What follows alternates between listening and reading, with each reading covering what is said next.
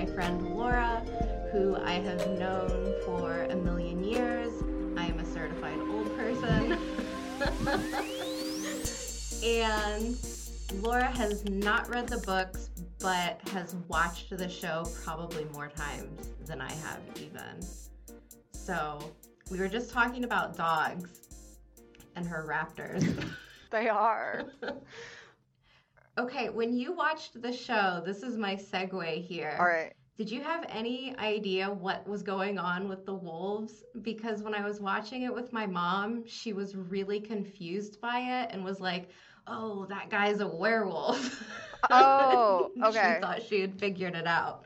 All right. So the werewolf thing didn't really trigger for me because I wasn't sure how deep into the realm of like mythical creatures that the show was going to get. There was no real like big show that there are unicorns or something of that nature or that there's vampires. Just because there's witches in the landscape of a universe doesn't mean that there's werewolves and vampires. I That makes me immediately think of True Okay. Blood.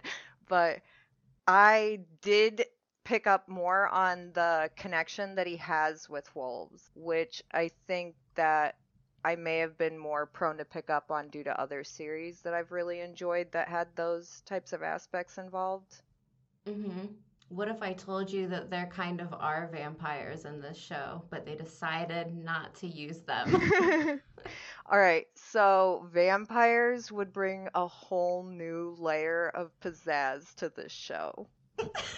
Thank It you. Thank would. you. I agree. Oh man. You know when the Two Rivers is attacked by all of the Trollocs and, all hell breaks loose. Right. So a breed of shadow spawn. So like you have the dudes with no eyes, right? Right. Those are fades. And then we have the Trollocs who are like animal men, beasts. And then there's something called Drakkar, which are like pale skinned flying creatures that will croon to you. And then their like singing will put you in a trance. And then they will literally eat your soul and you will just become like flesh after that. Like you're no longer really alive. You're just a meat sack. Are you still animated once you become a meat sack? Because my mind just went on a journey through things. Because I was like, oh, wow, that's like a lot of mythical creatures in combination. There's more too. There's something called a golem, which is kind of like this creature of assassination, and they like really excel at ripping limbs off and feeding on, I don't know, blood and stuff like that. The Ogier, Yeah, the loyal, the big, happy guy, the smartest man in the room. he was very enjoyable as a character. He is, isn't he? I Absolutely. would have liked more time with Loyal, but we've got the Ogier, we've got the wolves, we've got something kind of similar to like zombies that are called Zomara, but they're like used as servants and their brain kind of gets wiped every 30 minutes. So like they're not able to like sell your secrets if you're doing like shady shit. So like they're the perfect little butlers, I guess. That's like so specific. That's such a It specific role is. that they're playing that's like oddly specific. But okay, so once the Ogiers are introduced, I guess my mind would have taken that as an interpretation, like this universe's interpretation of a werewolf. Because not every universe of fantasy has the same interpretation of werewolves. That's true. I'm real fluid to just being like, well, I'm just going to enjoy this line of this for what it is. I don't get into dueling over purist notions in fantasy. Like let people make it whatever they want to make it, except Twilight. That does not get a pass. No, I watched it in 2019, so I finally couldn't have to hear about how I talk shit and I've never seen it. So I watched it and it was the most frustrating experience I've probably ever had. We had just been talking about this recently, but there's also these creatures called the Finn, and it's kind of like this world's version of like the Fae. Oh, I knew that's where you were going with that. Okay, it's like that, but mixed with a jinn, like a genie. So they grant wishes and answer questions, but there's something expected in return usually, Okay. and they are pretty nefarious. Like they're not good guys. Well, think about the Fae from True Blood. That's very in line with that. Yeah, yeah, absolutely. Yeah, they're. I don't want to say too much because I don't want to like get anywhere too spoilery for you, but these creatures look like half snakes, half humans, and then half fox, half humans. Okay, is when you brought up that it's like part fox, is it capable of wielding the source? So, this is like one of these unsolved mysteries of this series. Nobody knows what these creatures, like where their actual like realm is.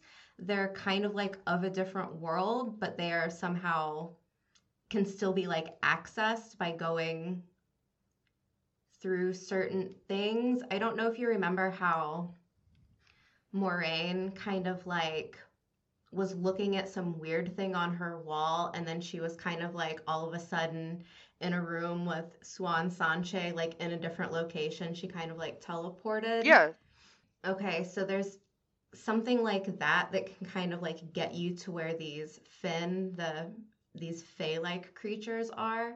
So you can like access it and get there, but it's not something that like is easy to find or, It's like you know, a Harry is common knowledge. like a Harry Potter port key. Yeah, kinda. Yeah. So the reason why I asked about if the fox-like thing was capable of wielding the source is because that would make it similar to like the Japanese mythological kitsune.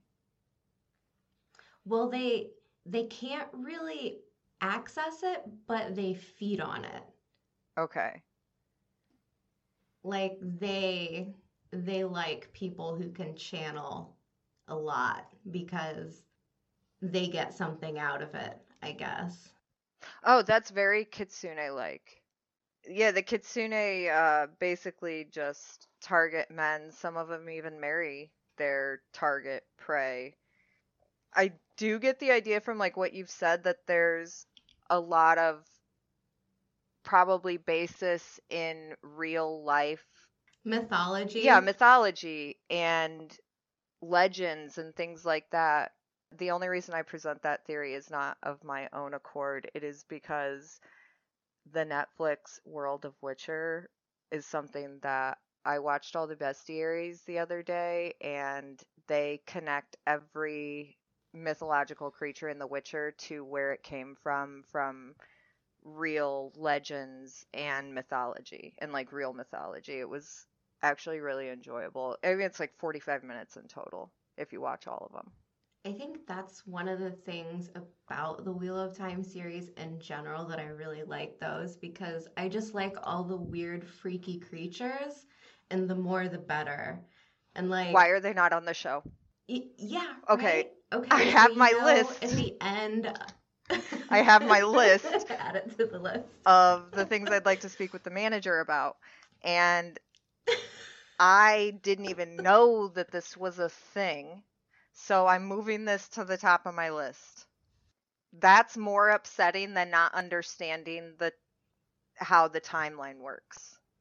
Or not the timeline, Okay. but the time period. Well, I guess that would be the Yeah, timeline. yeah.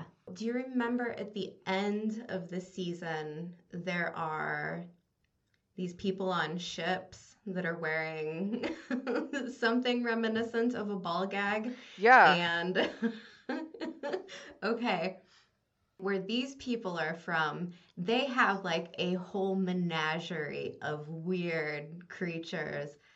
I've seen some of the teaser trailers for season 2. They're not really trailers, but they're kind of like behind the scenes little clips. Yeah.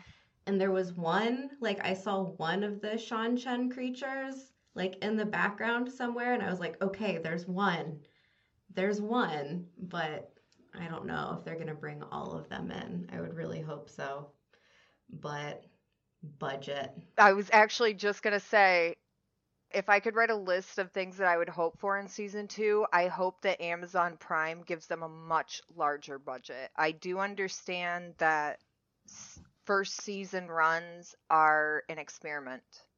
If a show doesn't catch on, they're not, they may get, reinstated for another season, but they're not going to get the increasing budgets that shows that take off do.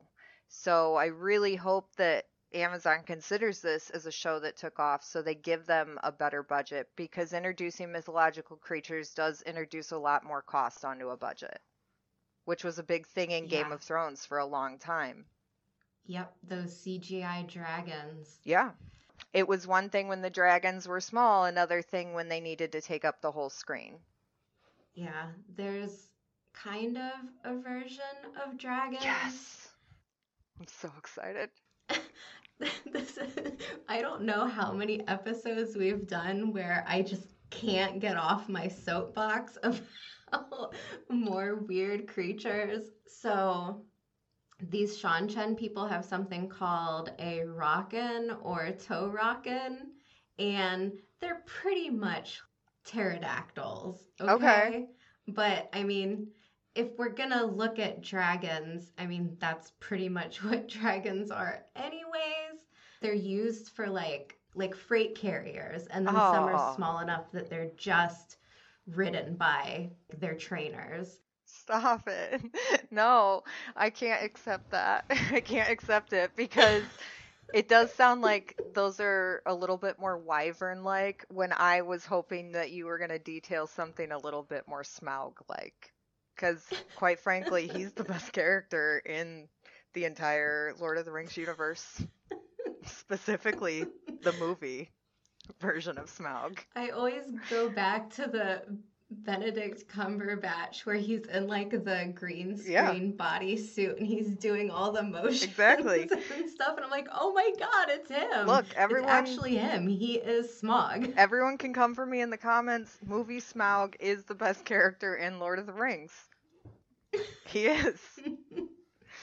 His theatrical, like, dramatics, his just unadulterated, belligerent confidence in himself and his righteousness. Oh, I love it.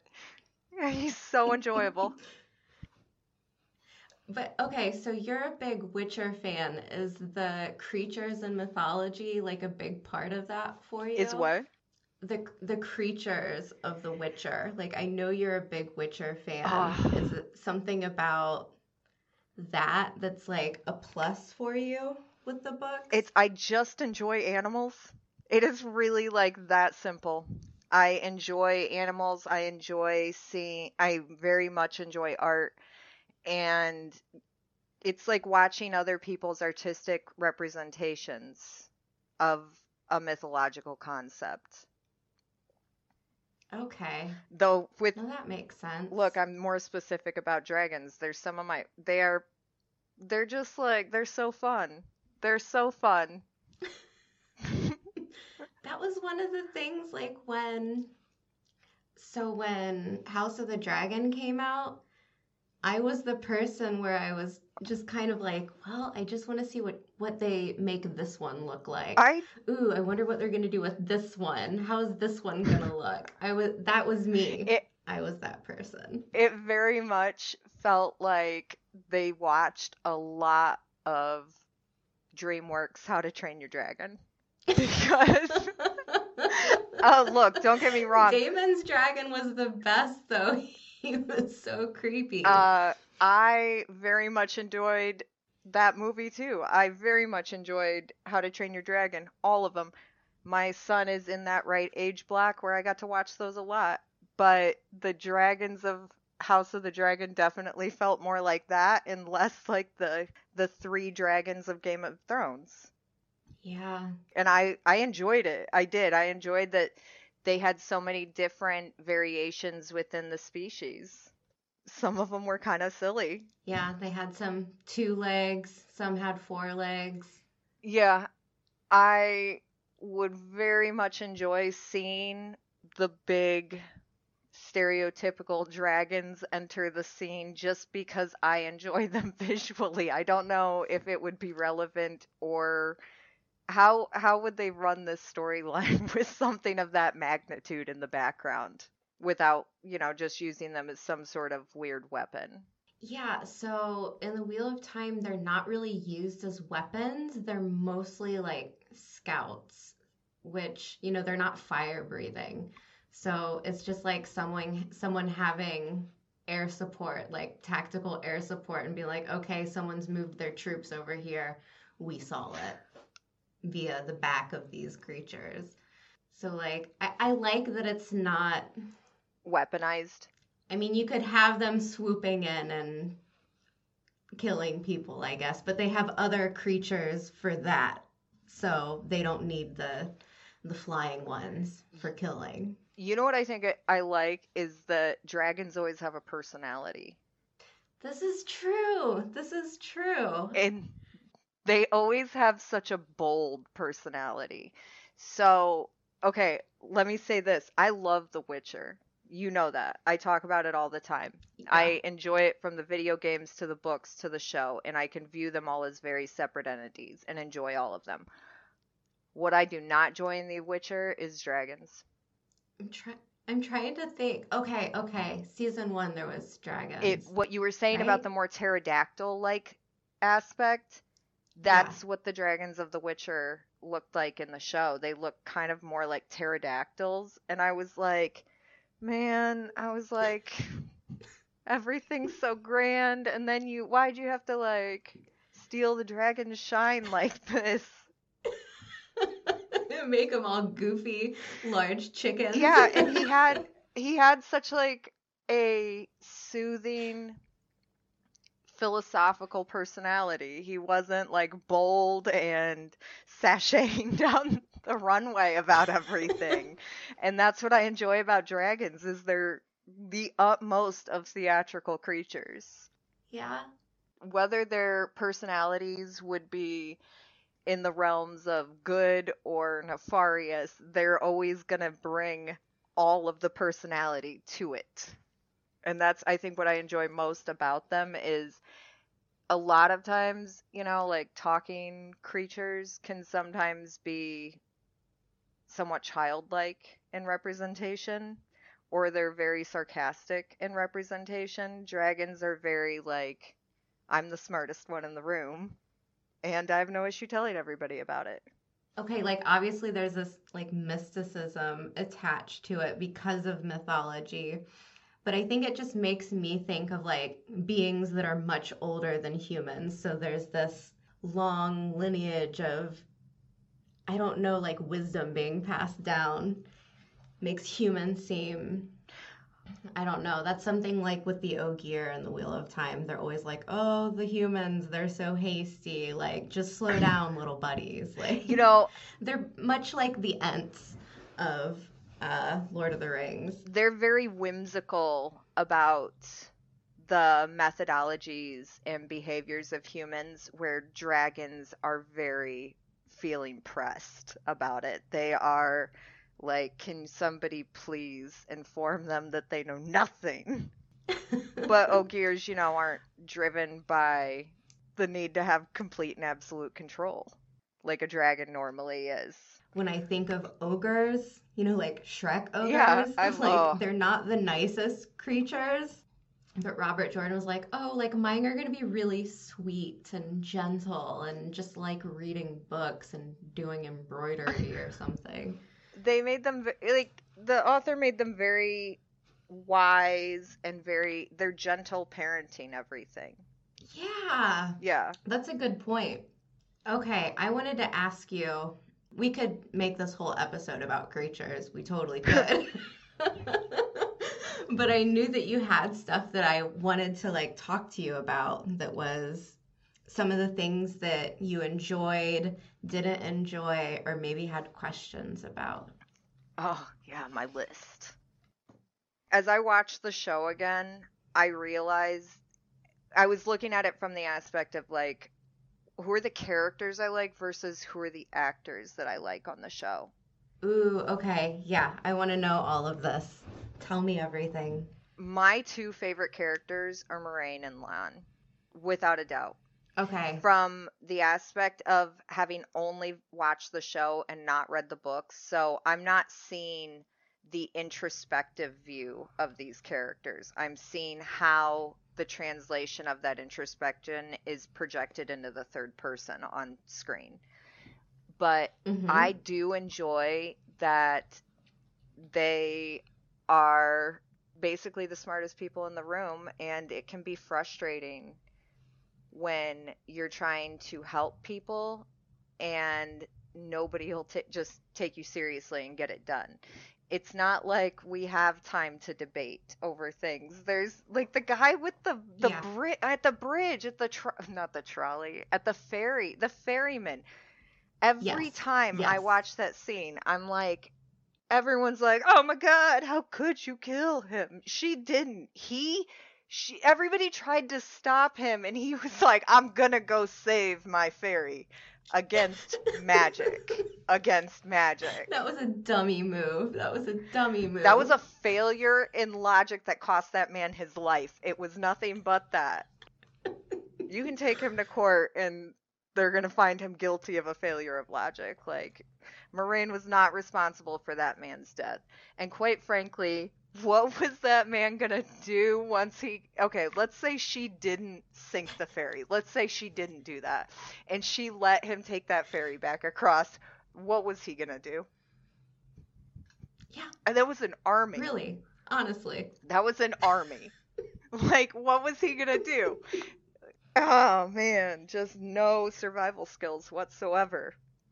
He- I really like that scene in particular because it is like the exact same feeling that I had when I was reading it okay, about this guy. so when I had said like translating from introspective view to the third person, a lot of times when you read the book series and you watch the show series, it can be frustrating because there are sometimes major alterations. As you consume a show, it's different than how you would consume the media of a book in your mind. They have to show you everything on a Absolutely. show. There's no written word to guide your mind in building all of this. So they have to make things Mm-hmm. like easy to process. And there are other shows that, and I had said this about the timeline thing, is I do appreciate that the show has a concurrently moving timeline, that it goes just in chronological order from what I can tell. And if I would assume that if there's any flashbacking, there's obvious indicators of that. Other shows are literally jumping all through space and time with no clear indicators. They're like, don't worry, you'll figure it out at the end. Surprise. Why does every show have to be like that now? Sorry, I went on a tangent. I went on a long, like, I derailed so many times. No, it's fine. The ferryman guy, I don't know. I thought it was hilarious because some people were like really poo-pooing that he died. What? And I mean, it's almost the exact same scenario in the books, but the guy doesn't like jump in. She just sinks his ferry, okay? But in this show, they made this guy like swan dive in. Oh, And like I don't know, like people were all like, that's not Moraine. She wouldn't do that. I'm like, she absolutely 100% would. I. Oh, you have got to be kidding me that people are white knighting that. Like, what? Do you want to go back across with him? Like, would you do that? Would you do that? Would you do that? Would you have, like, defending stupidity is absurd. His motives were solely based around stupidity. It's absurd to defend that. I'm sorry. How many If lives? anything, they should be outraged at how silly that man is to do something like That that. was, Not that Moraine yeah, exactly. created a whirlpool. She didn't, she didn't toss him in. No, she Right? didn't go in after him, but I wouldn't either. Who would? Like, you want to get No. that close? Like, how are you going to stop a man from who already believes Practicing his who all backstroke. how are you going to stop this man who already believes he's stronger than the source of power? That he's stronger than magic in the water. Michael Phelps over here. Oh, oh no, no. How are you? No, you can't trust his decision-making process, obviously. Okay, so you had brought up linear time and how when they had It does appear that it's points where they kind moving. of backtracked. It appears that for the most part we're moving, in a forward linear movement. We might be moving laterally sometimes as well, but we're Hmm. not jumping through like generational gaps of time. So with the Amelin seat flashback, they literally almost immediately after that scene showed her as an adult. Yeah. I did not have to wait 4 episodes to put that together. And like, there's all the clues, Yeah. like her tattoos and everything. Yeah, so as far as that, like the flashback or the changes and where we're at in time go, they did very well on that. But as far as setting the scene for the time, I had no idea. Not one. I'm not somebody who is unobservant. I had no idea that we were in some sort of taken or reclaimed by nature so far out in the future environment. These flashes that they've been putting in, like the scene flashes, I told you about them yesterday. I've made sure to watch for those. And most of them are Hmm. 2 to 3 seconds long. And quite frankly, I don't know how many people are running just incredibly intense resolution TVs because I have like my TVs aren't like terrible, but they're not like $6,000 TVs.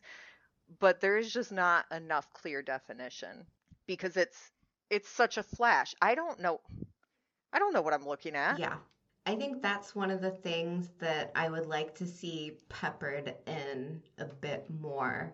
I think that they underestimate like how people view fantasy environments. Like I'm very fluid in a fantasy environment.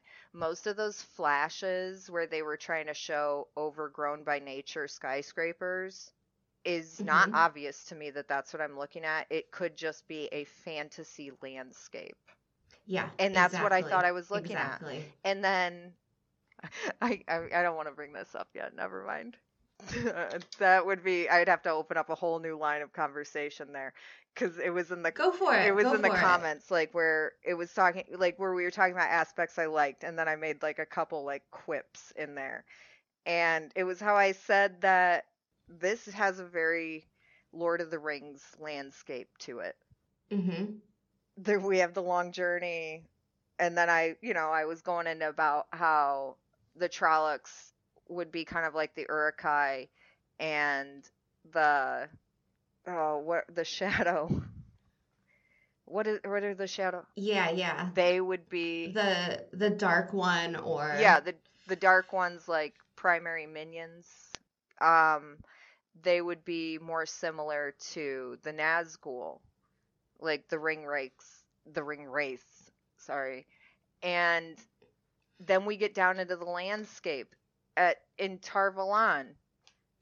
It its opening, introduction is almost like the opening introduction to Minas Tirith in Lord of the Rings. Like, how am I supposed to know that this is in the future when you're presenting me with a very period drama landscape that you are not clearly stating. It's a fantasy realm. There, of course, are going to be greater modes of access in the areas around like the White Tower where the source is, exuding its probably, I have to assume, fullest strength because it did very much give the feel that like the closer you are to the White Tower, the stronger your connection to the source is. That may not be true. There were a couple lines that definitely led me down that path, though. It's not too far off. The women that can channel have this kind of like innate sense of being able to feel it in other women. So there is this kind of aspect Oh, of community there. okay. They're connected in that way. But also, I think one of the things about Tar Valon that makes it so much more like different looking in general is because it is clean AF. There's so many channelers there, and it's so wealthy that it is just like the pinnacle of power in this world, hands down, 100%. Like, no king, no nation is greater. And I don't know if like that was translated so well in like dialogue, but I think like when you see Swan Sanche, the Amerlin seat, like that getup that she's wearing, that whole gold gown, Oh, you're like, I loved okay, it. like she's clearly in charge. Only like, part of the wardrobe I enjoyed in the show was the Amelin Seats wardrobe. But that makes sense to me, and that's where my mind naturally went, was that they're going to have greater access to harnessing the source in a resourceful method there. Like in Tarvalon, like there's so much magic that they would be able to harness it to use it in a productive way in society. Out in the Two Rivers, you don't have that level of magic ambiently in the air. How would you harness it for use in production? So it wasn't a hard belief to think that in a fantasy universe, that in these areas of high concentrations of magic, they can harness magic in a technologically advanced way that more remote areas wouldn't have access to. But it definitely didn't say this is happening in the you're future. blowing my mind right now because so when they do the flashback and there's like flying vehicles and it is very futuristic, Right. all of this back in this timeline is pretty much powered by not just technological advance, but the one power as well. And that's why it was like, that's why they call it the Age of Legends. So, like, Homeboy at the end, that's kind of like battling Rand in this metaphysical showdown, I guess. He's from that timeline. Like, he's old, old, old, old, like hundreds and hundreds of years old.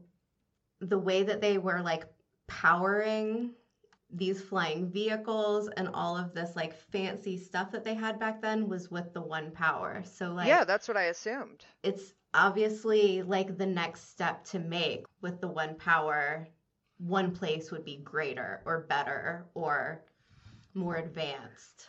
I'll be honest with you, the first time I watched the show, it didn't fully connect for me right away. We had regressed in time to the last Dragon Reborn. It was because it was so futuristic, but again, like the futuristic elements are very passive, and I just assumed it was powered by magic, so why would it be out of place in that area? Right. It's not like they were showing something futuristic in a more remote area as though everybody had access. And that's where I had also brought up like what's with all the magical gatekeeping that's going on. It Mhm. Why are there so many undertones of like high level gatekeeping?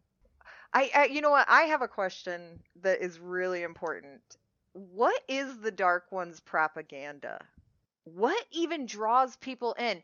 Because as I was watching last night, I was like, it was the girl who was like, the Dark One's gonna reward me. Do you have like a flyer or like a reward A poster? pamphlet. Do you have something that tells you what said reward is going to be?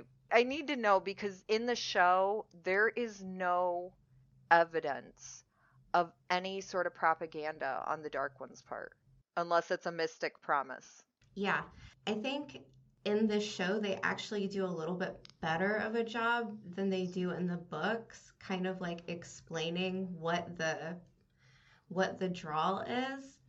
What she's saying is kind of true. Like she really has no connection to, like the Dark One doesn't come down and talk to her, Right. right? Like she's not hearing the voice of him or her or it or whatever.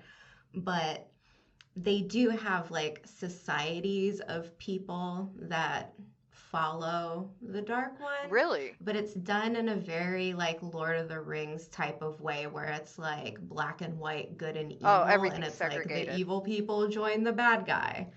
But Ishamael, this guy that kind of has the little like battle with Rand at the very end, he's pretty much like a nihilist. Like he's in this world, like people are reborn in different ages over and over. Like reincarnation is a thing. And some people aren't really too into it. They're like, hey, like when I die, I kind of just want to die and not living in my crappy little village and having a shitty life over and over again. And like this whole respinning of the wheel thing isn't really my tea. So I'm going to join with the Dark One and he's going to put a stop to this.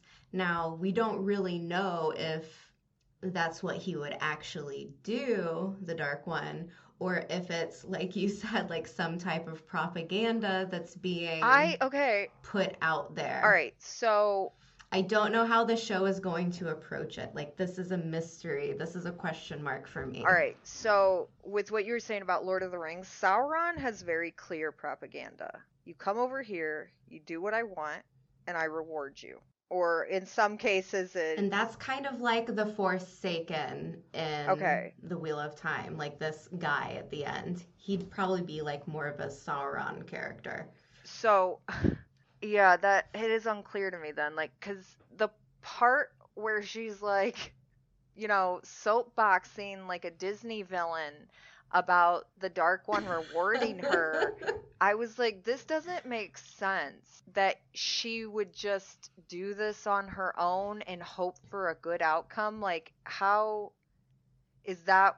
I was just wondering if that's what they do, or, but if you're saying it's more of it all ties back to those religious themes. This show has so many undertones of religious theming in it, and that's why I had that propaganda question, is because if there were propaganda that I could like tie this to, it wouldn't feel so much like an arc of American Christianity. I have a theory, and I think it has more to do with so, like, the Dark One, this mythical being that we don't see or hear, like, we don't really know what the motivation of this entity is, but we do know that this guy that's I guess it's hard to talk about because in this show they don't explain right away like who he is, but he is like one of the main followers of the Dark One, okay? Mhm. And he may have his own motivations, right?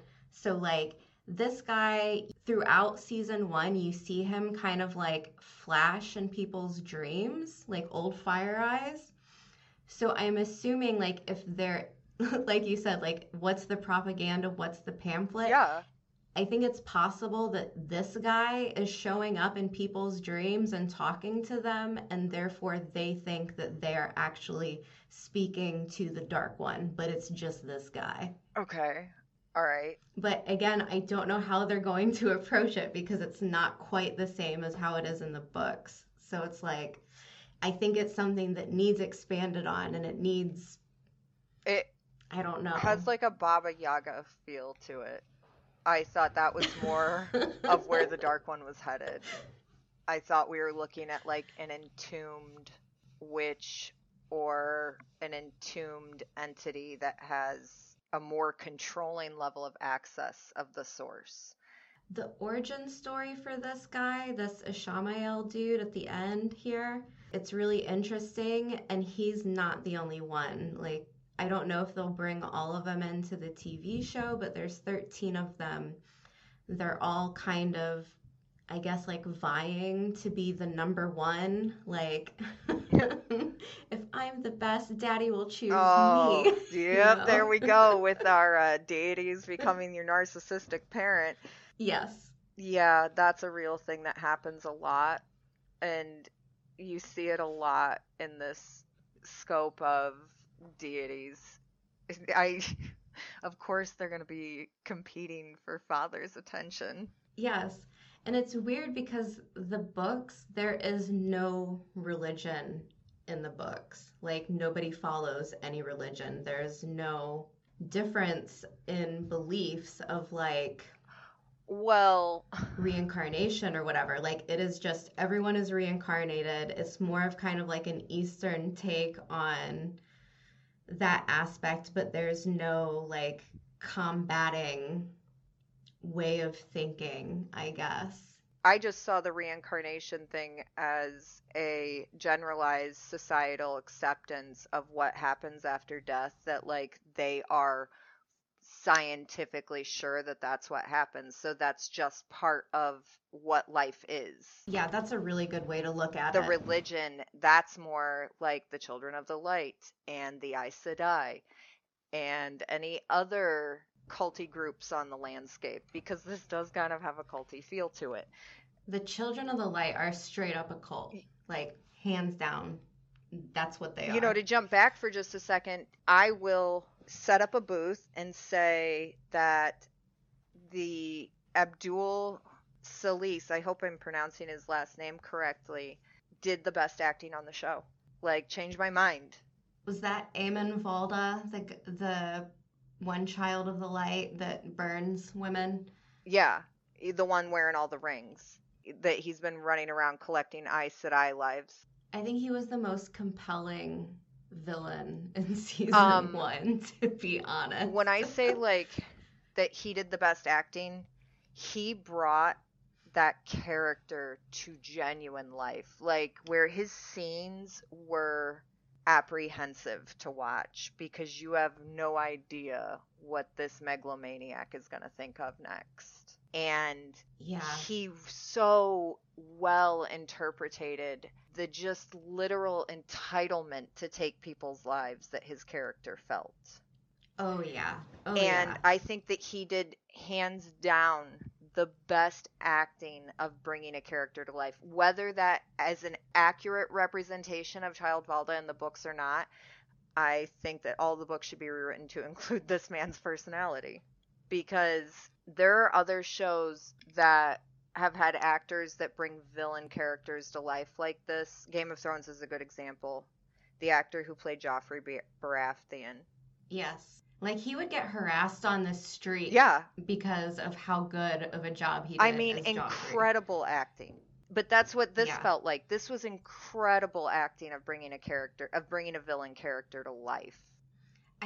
I wish there was more time. Like, there are so many people in this show where it's like, who can you trust? Are they a good guy? Are they a bad guy? What's this person's motivation? What are these people all about? What is the background with the Children of the Light? Why are they like they are? Where did they come from? How did they start? Yeah, I was shocked that Child Valda died.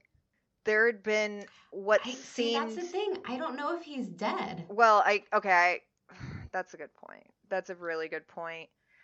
It's a lot of effort to put into a character to end that quickly. Okay, he may not be done. I just don't maimed by wolves and stabbed and like there's so many things that were happening in that moment. It would be very fantastical if he survives, but it's a possibility because there was a lot of showing the type of person that he is leading up to that, specifically around him. Are they keeping an imprisoned Aes Sedai somewhere so that they can heal them when needed? Like, are they capable of that? Probably. Yeah. They do seem hypocritical enough to like be like, "Oh, you're terrible for using these powers. You're a witch, but I will also use that to my advantage and keep you as a slave." Yeah, I could definitely see that as being a thing for him. But another character who does another, I didn't look up the actress's name, but the woman who does the acting for Leandrin, she does a really good job. She's amazing. So the two of them She's so good. are specifically tapping into the nuances in the types of people who would have these mindsets. And they're even exuding the nuanced behavior of a person like Child Valda. That air of entitlement, the belief in absolute righteousness. Leandrin has the innocuous nuances in her behavior of somebody who is highly tactical with predatory motivation. I'm so glad that you said that because she'll be one to watch next season. Yeah. She comes across on the show as though she has ulterior motive and this is all a game of chess for her, but many of the Aes Sedai come across that way, and there's a lot of overtones of them like just directly referencing that part of being an Aes Sedai is being manipulative. Yeah, within the different Ajas, there are the blue Aja and the red Aja do not get along, do not talk to each other, sworn enemies, Like there's cliques between them as well. So like Tar Valon as a community is not, it's very multi-tiered and multi-layered. Different motivations for everybody.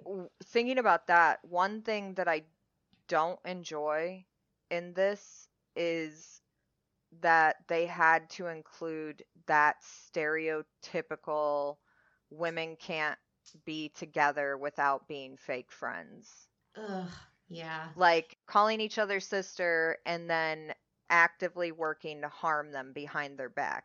It's that kind of thing that it would have been cool if that weren't an aspect. I understand that for story arcing, it has to be an aspect for like the way that this story moves.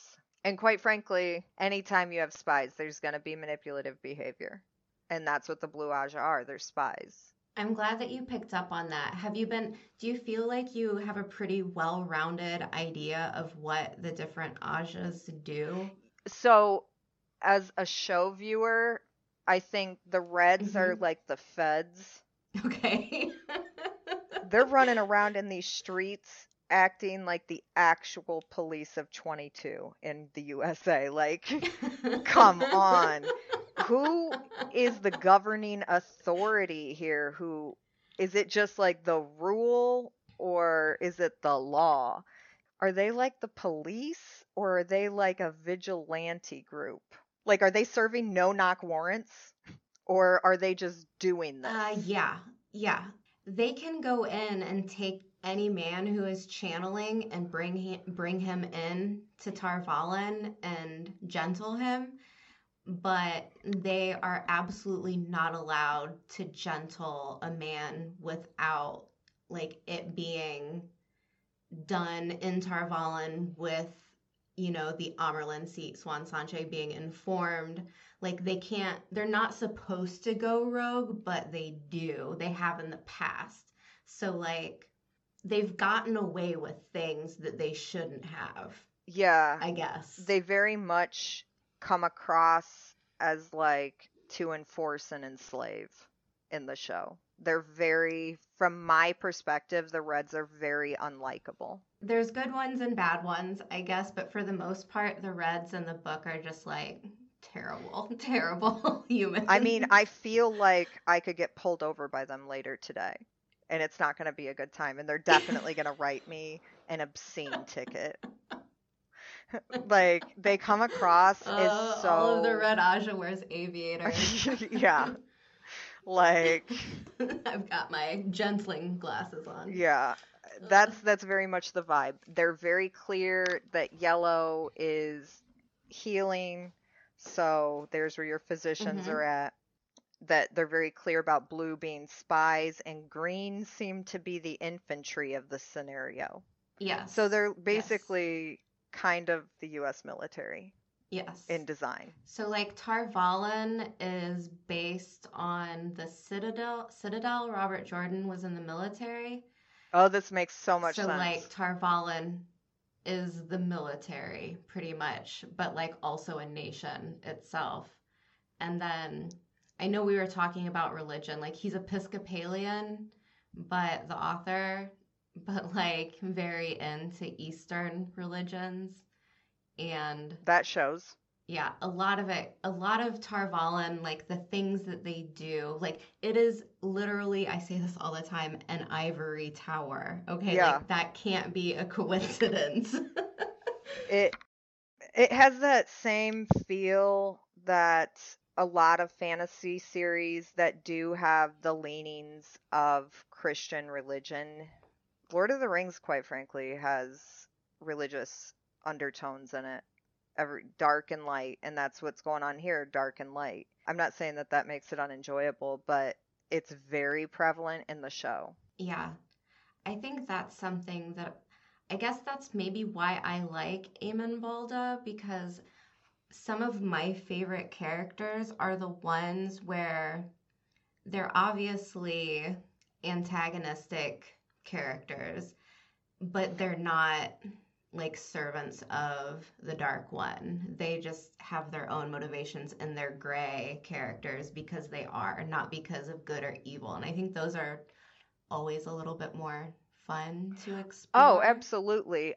other than just like I love villain I'm good characters. because I'm good and I'm bad because I'm bad. I I generally very much enjoy villain characters. They usually have a level of complexity to them that is, I don't know, I guess more real than a lot of heroic characters have. I honestly find Rand to be annoying on the show. He On the is. show. He is. He is in the books too. It's just, the trope of the savior trope. The white male savior trope. The person that and that he doesn't want to be he doesn't want to have all of this responsibility, right? Like had I just wanted to live my life how I would have, I wouldn't have gotten caught up in all of this. Like poor me. Yeah, he has that heroic personality that I've seen in other movies, shows where they're so burdened by how they don't want this that they end up like, hurting other people in the wake of that, and then suddenly they're ready to accept it and they succeed. Like, You pretty much just described his entire character arc from like book 1 to book 13. yeah, Like that's it's an his obvious story. character arc that's happening. At the same time, like it when this came out, that might not have been so, like early 90s, that might No, not I have get it. been. It's not going to be perceived the same as it is now.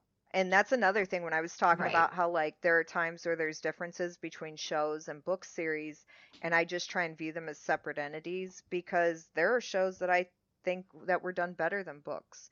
There are changes that I've seen shows make from books that I think were good for the series. If you make it too Yeah. nostalgic, it becomes less palatable, quite frankly. That's a fun point. I'm not going to laugh at the things that would have been laughed at in the 90s. I'm not going to respond the same because those constructs are viewed completely differently in society now. Yeah. I think at the time people were really into this series because it wasn't so common to have like the Gandalf figure be a Oh, woman. yeah. Though, I'm going to be honest, here's one thing I don't like. Here's another thing I don't like about the series is it doesn't feel like female empowerment to me that only women can access the source when the only reason it's that way is because men are in timeout. So, yeah.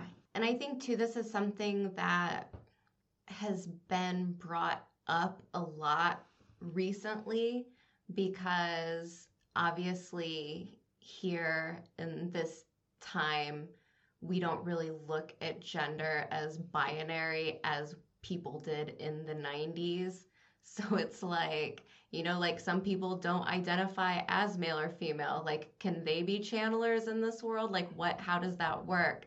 And especially with the showrunner being like a part of the LGBTQ community, I'm wondering like if these are things that they're going to actually tackle and like think about and expand on, or is it still kind of like a little bit, I don't know, like something that they don't really want to focus too much on? I don't know as though, and maybe, every perspective is singular. From my perspective, I didn't feel like there was any sort of focus put on anti homosexual relationships in the show.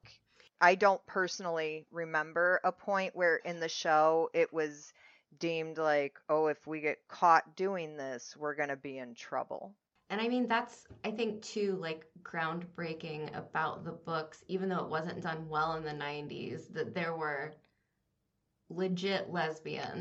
Quite Like women were having relationships with each other. quite frankly, Rand's character comes across as very bisexual. I've heard this before. I've heard people say this before. And like I've seen people shipping him Look, with men before. So I don't know if it comes across that way in the books, but in the show, Rand's character comes across as very bisexual, and it doesn't seem to be an issue. they had Alana, the Green Aja woman. She's in a relationship with her two warders, and it seems like, it's a polyamorous relationship, and her warders are romantic with each other and her. Absolutely. Yeah, I mean, there are a lot of tones of polyamorous relationships, of homosexuality and bisexuality, and it doesn't ever seem to be frowned upon. So I was not under the impression that your sexual orientation is covered under the scope of law in this universe. Hmm. But I don't know, I could be wrong. That's not a theme that came through for me on the show. Yeah. I think the question for me is if they're going to like sexuality, I think they're doing everything really well and good. I think the question for me is how are they going to, is it even possible with the nature of the one power being binary male and female, is it possible to have non-binary people on the show as channelers, I if that makes It does. sense? It makes total sense, quite frankly, because then how would the one power how would it know to make them go mad? Would you get a personality disorder if I mean, like, that leaves a lot of questions for me.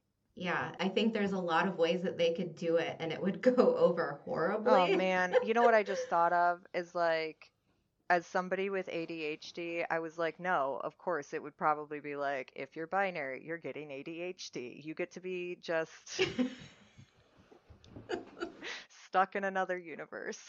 Oh, so when you were talking about Rand though, do you have a do you have any theories about like who he will end up with? Mm, Do you think him and Egwene will make it through the long haul? can I be really honest here? Please do. I don't care about romantic arcs.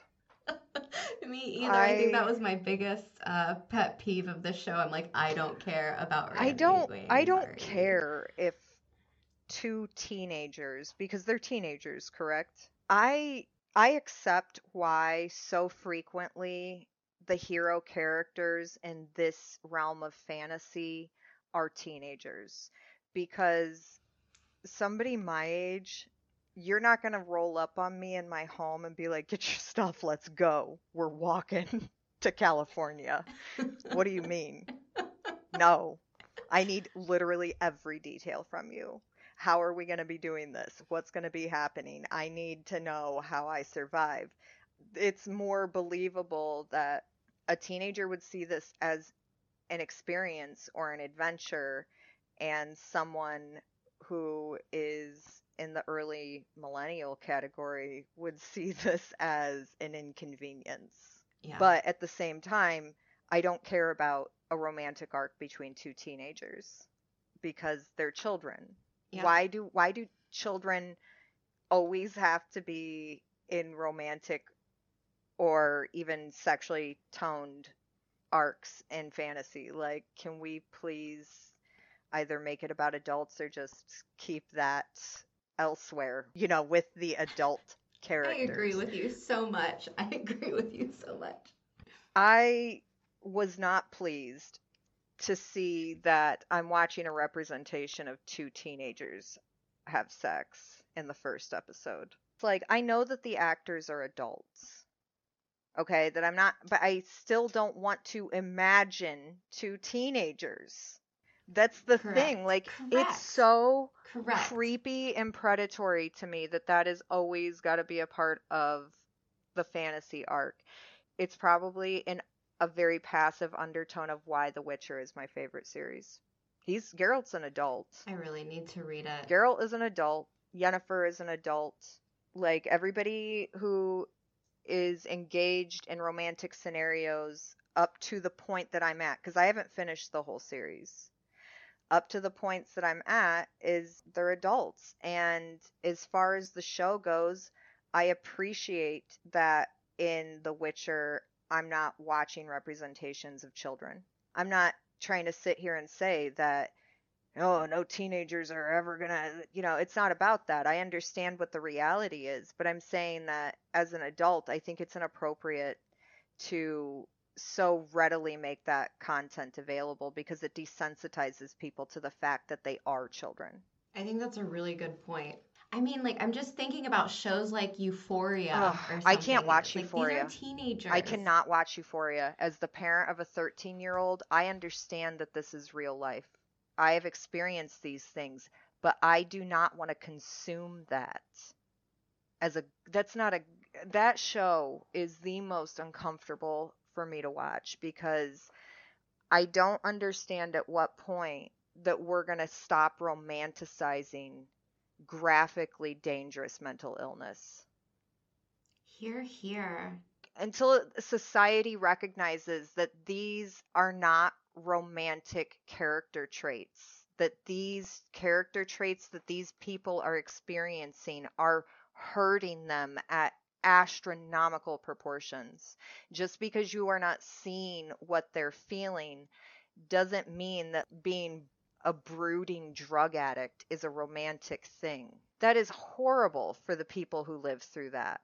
But I can't speak for European media. I actually very much enjoy a lot of Korean shows on Netflix. I've watched a few very theatrical dramas from Italy. Well, I'm thinking of like Skins, like back in the day. That was a British show, and it's, I mean, pretty much same thing that you're talking about with Euphoria. When you're talking about Americans. Oh, don't get me started. So the Shan Chen, the people at the end of episode 8, the ones on the ship. Yeah. Robert Jordan wrote them as having a southern drawl. Stop it. Like that's their accent. No. Yes. No. No. I'm glad that they... Is there room for American accents in fantasy? I very much enjoy the general tone and dialects that you hear in period fantasy dramas. I don't know as though I don't even necessarily know what the dialect is from. Like, is it a type of... I know that there's so many different types of British that people, like not British American, but British English versus American English. Like, there's different dialects, right. Like there are different dialects of American English, but the ones that you see appear, those specific dialects that you see appear a lot in the visual media forms of the fantasy realm, I think do a lot to add a seriousness to the show. Because American vernacular it's different. And the accents in America would bring a different layer of feeling to the show. I don't know what American accents we're going with, but then like I'm thinking of more modern American accents, I guess. And it's not that I'm making fun of the not, accent because not like Gangs of New York. yeah, my mind keeps going to these like theatrical Tamil Thor, American he's an oil accents, man. like yeah, Gangs of New York type thing. John Wayne. I immediately everybody in the show now is John Wayne. Get everybody a horse. Like I Uh, I think that it just sounds a little bit more serious. yeah. Okay. Before we wrap it up, was there anything on your list that like you have to get out of your Well, I system? talked about like the aspects of feminism, so we covered that, and then I, touched on the making the narcissistic parent and everything. You know, I need an explanation for how humans lost the knowledge of mechanics.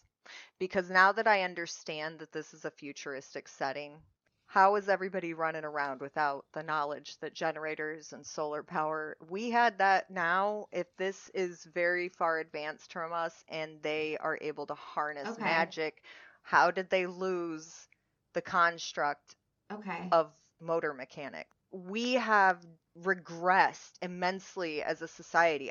There's no explanation for how there was so much regression in human knowledge. Okay, so they have a couple origin episodes available on Okay, I'll Amazon. have There to was watch supposed to those. be some coming out in the summer, but that never happened. Come on, Prime Video. Okay, But back in the flying car time period of this Age of yeah. Legends, everything was good. People are happy. Things are cool. Everything's chill.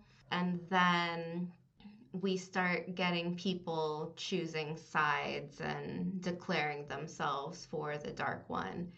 And when you saw that flashback in episode 7, it was a man speaking to a woman, and they were having a discussion, a little bit of an argument about his plan. And he wanted to strike the Dark One right now and take him out. Like they were going to, Yeah.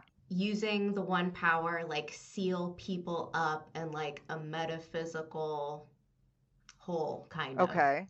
And that takes place, that happens, but caveat here, she didn't go along with it. Lews Therin, the guy, he decided to go rogue on his own with his 99 best dudes, and the women decided they weren't That getting into that was this made very clear. situation. She gave him the look like, whatever. Do whatever you want. I'll be here. You do whatever you want. I'm not cleaning this up for you. Yes. So, as like one final strike, the Dark One pretty much kind of like poisons all male channelers. And so, for the next thousands and thousands of years, male channelers just go absolute mad. Like, if you're a man and you realize you can channel, like, you have pretty much two options. You can go to a location where you are cut off from the source of magic, but that makes you clearly unstable because it's like, The source of life. right. Or you can be gentled by like what the Red Aja does, the police force. The Red Aja will come pick you up and gentle you. And then people that are gentled by the Red Aja, they usually commit suicide like shortly thereafter for the same reason, Right. because that. Your third option is just, like throwing yourself off of a cliff. Okay, suicide. So, like, Does the madness kill you?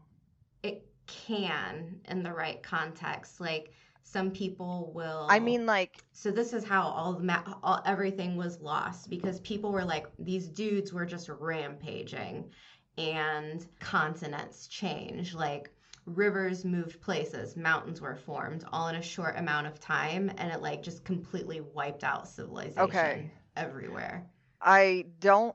because these dudes were like rampaging. Oh, I have so many jokes to make. But uh, it doesn't necessarily. Okay, so it's just one of those things that I'm going to have to accept that it is what it is. Because it does seem like a failure in logic to me that people would forget how to harness things like solar power. But I get like where it would be a whole different landscape if they had access to things like electricity. I think like nothing was left standing at this point. Like people were literally like turned into nomads. Okay. Like post-apocalyptic, like the road, just a couple things strapped to their back. Like that's it. And I mean, even the Ogier, like they lived, a really, really long time. They're old, very old, but like they almost didn't make it either. I guess like that's his way of writing You know, himself out of that problem. with you saying like a couple things strapped to your back like a nomad, my first thought was like, don't sign me up for that. I don't, what do you mean? Like I gotta fight for survival at every moment? Yeah, and then as all of this is happening, there are still shadow spawn like rampaging and killing people. So like, Okay, well that does bring some more context to how it got to the point that it is. Yeah, that and the only other question I would have is like, is the wardrobe like it is in the book? no, not at Okay. all. Is it Like better? lots of embroidery, lots of shawls, Ooh. like Ooh. yeah. I don't like I don't necessarily enjoy the wardrobe on the show. Some of it seems like overly eclectic for no reason. Like I don't understand. Are only the Aja and the children of the light allowed to have fresh fits? Like, are they the only ones who are allowed? Are they gatekeeping fashion too? Yes. That That's is the only oh, explanation. that's awful. That's awful. It was something that a lot of people voiced their opinions about. At first, when I saw things, I was like, like everything looks so clean and bright and shiny.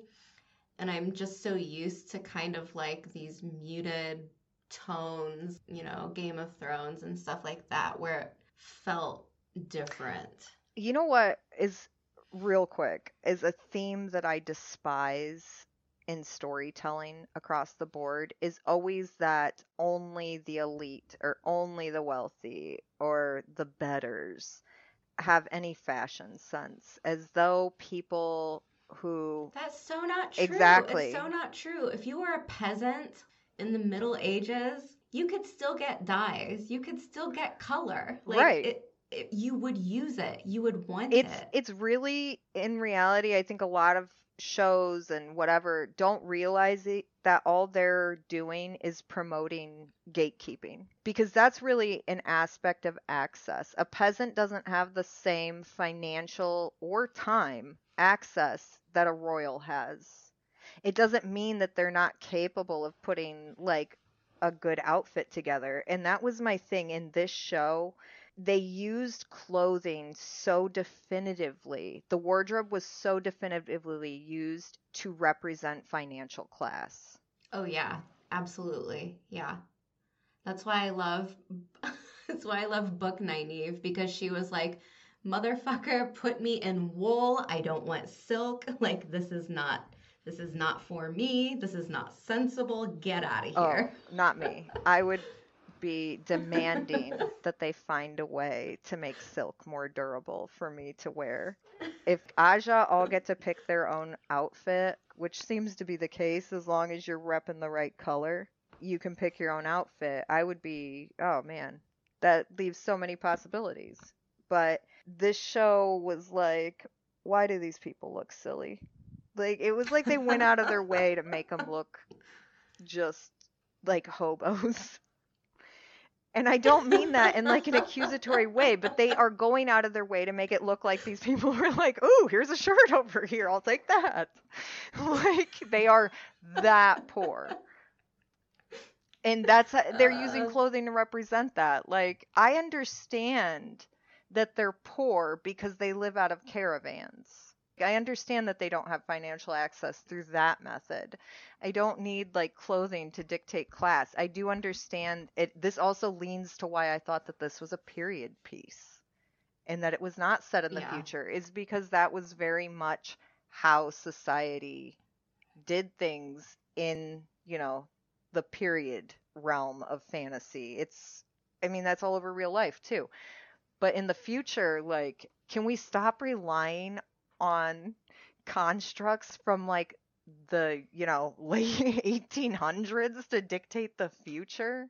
I think that's something that I guess I don't know. I'm really curious. So at one point it was announced that a whole different, not Amazon Prime, but a whole different production studio is going to be creating a series of movies based on the Age of Legends. So like before, Okay. this whole apocalyptic scenario, which is like so distinctly sci-fi that like I'm really hoping that they kind of like make this a bigger part of the series because it's so different than Do period you fantasy. Like once you put in all of these aspects of time. Absolutely, but it's not well translated in the show.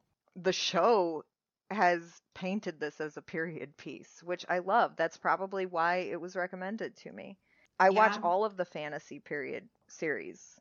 I mean, the lack of access to things like electricity do lend space for more theatrics and drama and hurdling that doesn't become monotonous and repetitious. But at the same time, if this is set in the future, that was a mystery to me. That was more surprising than an M. Night Shyamalan twist.